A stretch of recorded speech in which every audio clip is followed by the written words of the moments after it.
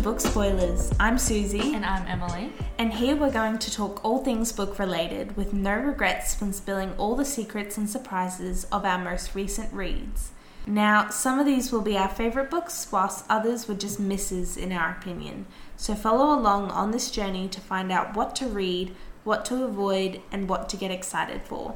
Today we will be discussing Ice Planet Barbarians by Ruby Dixon. So this is actually a part of a series, apparently. We're not going to read the rest. We're releasing the year in review before this, right? Yeah. So if you've come from that, you know that we don't like this book.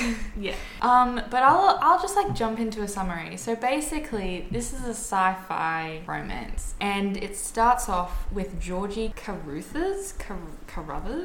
I'm just going to call her Georgie. She's basically been kidnapped by aliens because I don't even know why. Why do they kidnap them? Basically... For breeding stock. Yeah, basically they're sex slaves. Sorry, just putting that out there. That's basically what they've taken her for. And they've taken how many women did they take? 12? They had 6 in pods and then a bunch of others in this cage. So basically the story starts off, she's woken up in this ship surrounded by all these other women, and these green aliens have taken them, and basically they stay in that ship for quite a while. They're going to this destination, this other planet. Along the way, Georgie's no, we've got to fight, we've got to escape, we can't just accept our fate as whatever we're going to be. So she devises a plan to attack them when they next open the cage or whatever, because anytime they make noise they get punished. So they're okay, we'll make some noise. I'm not gonna lie, there are some heavy topics in here, and it's kind of just taken really casually. So it's kind of off-putting, but yeah, that's just a warning. But before they could even do their plan, the ship crashes, or is in motion of crashing, as they were fighting the attackers or whatever. So they end up, most of the aliens die. They ended up killing some. And then their carrier has landed in this deserted snow planet, or they think it's deserted. And it's bloody freezing, and obviously it's not Earth. So Georgie's kind of the unofficial leader, and they're okay, well, you gotta find some help. So Georgie goes out, she tries to find help. She nearly gets killed by this weird fish in a lake, and then she gets caught in this hunting trap in a tree, so she's hanging upside down. Basically this alien Vectul, he's blue, and he's a barbarian, and he finds her in his trap. And basically the aliens have this weird thing where they've got this parasite in them, and it helps them live on this planet, and so it also chooses a mate for them. And so when an alien, one of the barbarians looks at someone and the parasite sort of purrs in their chest, that's when they know that that person is their mate. And so he looks at Georgie and he starts purring. It's weird. And so he's oh my god, this is my mate. But obviously he's what the hell is she? She's does not look like me. Because he's blue. Has blue. Horns. He's huge as well. Has a tail. And it's just weird. And she's obviously a human, so she doesn't have all that accessories on her.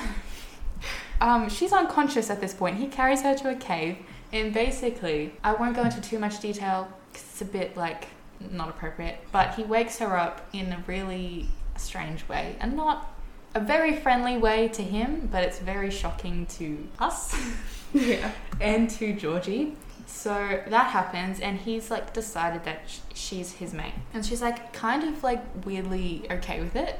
She's okay, well, if you can help me survive and help my friends, then I'll play along with this whole charade of whatever. But they can't communicate, they can't speak the same language, so it's a lot of sign pointing at things and trying to communicate. It's very frustrating, but it's whatever. And so after that, they basically just fall in love and forget about the friends. They fall around for a bit. Yeah. You can put it like that. And then they eventually go back to the women in the cell kind of thing. In the ship. And then she's everyone, this is Vectul. And then only one of the girls has this implant in her ear, so she can translate what the aliens are saying to her, but she can't speak the language still. So it's there's a few funny moments where Vectul says some stuff, and then that girl, I think her name was Kira, yeah, and she's oh, like, he's your mate? Like, what? And then Georgie's like, what? I never what? agreed I didn't to know that. that. Anyway. And then basically they make this whole plan for Georgie and Vectel to go back to Vectel's tribe and then gather up some people to rescue the girls, bring them back, and that's what they end up doing. And basically they stay there. And they just kind of all accept the fact that they can't go back to Earth, which is really sad, but they all end up getting the parasites as well, because otherwise the atmosphere is like toxic if you don't have the parasites, so they all had to get this pairing parasite in them. Yeah. And then most of the other women like connected with other members of the tribe. Like there was only like 4 women in the alien tribe, so all the men were mateless pretty much, and they're like longing for that connection, and they're all jealous of Vectel.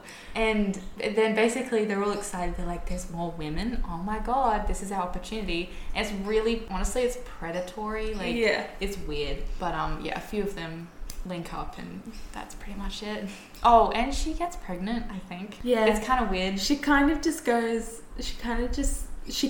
decides that she is. Yeah, she's like, I'm late, and given what we've been doing, we must be pregnant. But then she was so stupid. She was like, surely I can't, like, because we're different species. But honestly, can't assume that sort of stuff. Yeah, I don't know.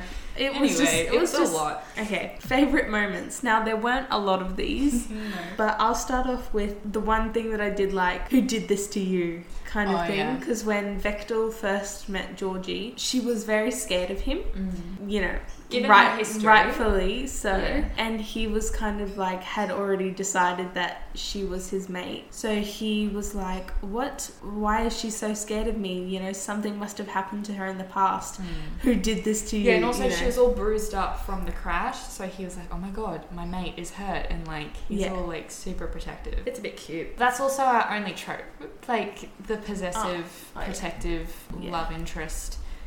That's like kind of the only one we thought of. There wasn't really any other tropes. Yeah. Like, I just feel like sometimes, bad books have their own trope. It's just a different breed of storytelling.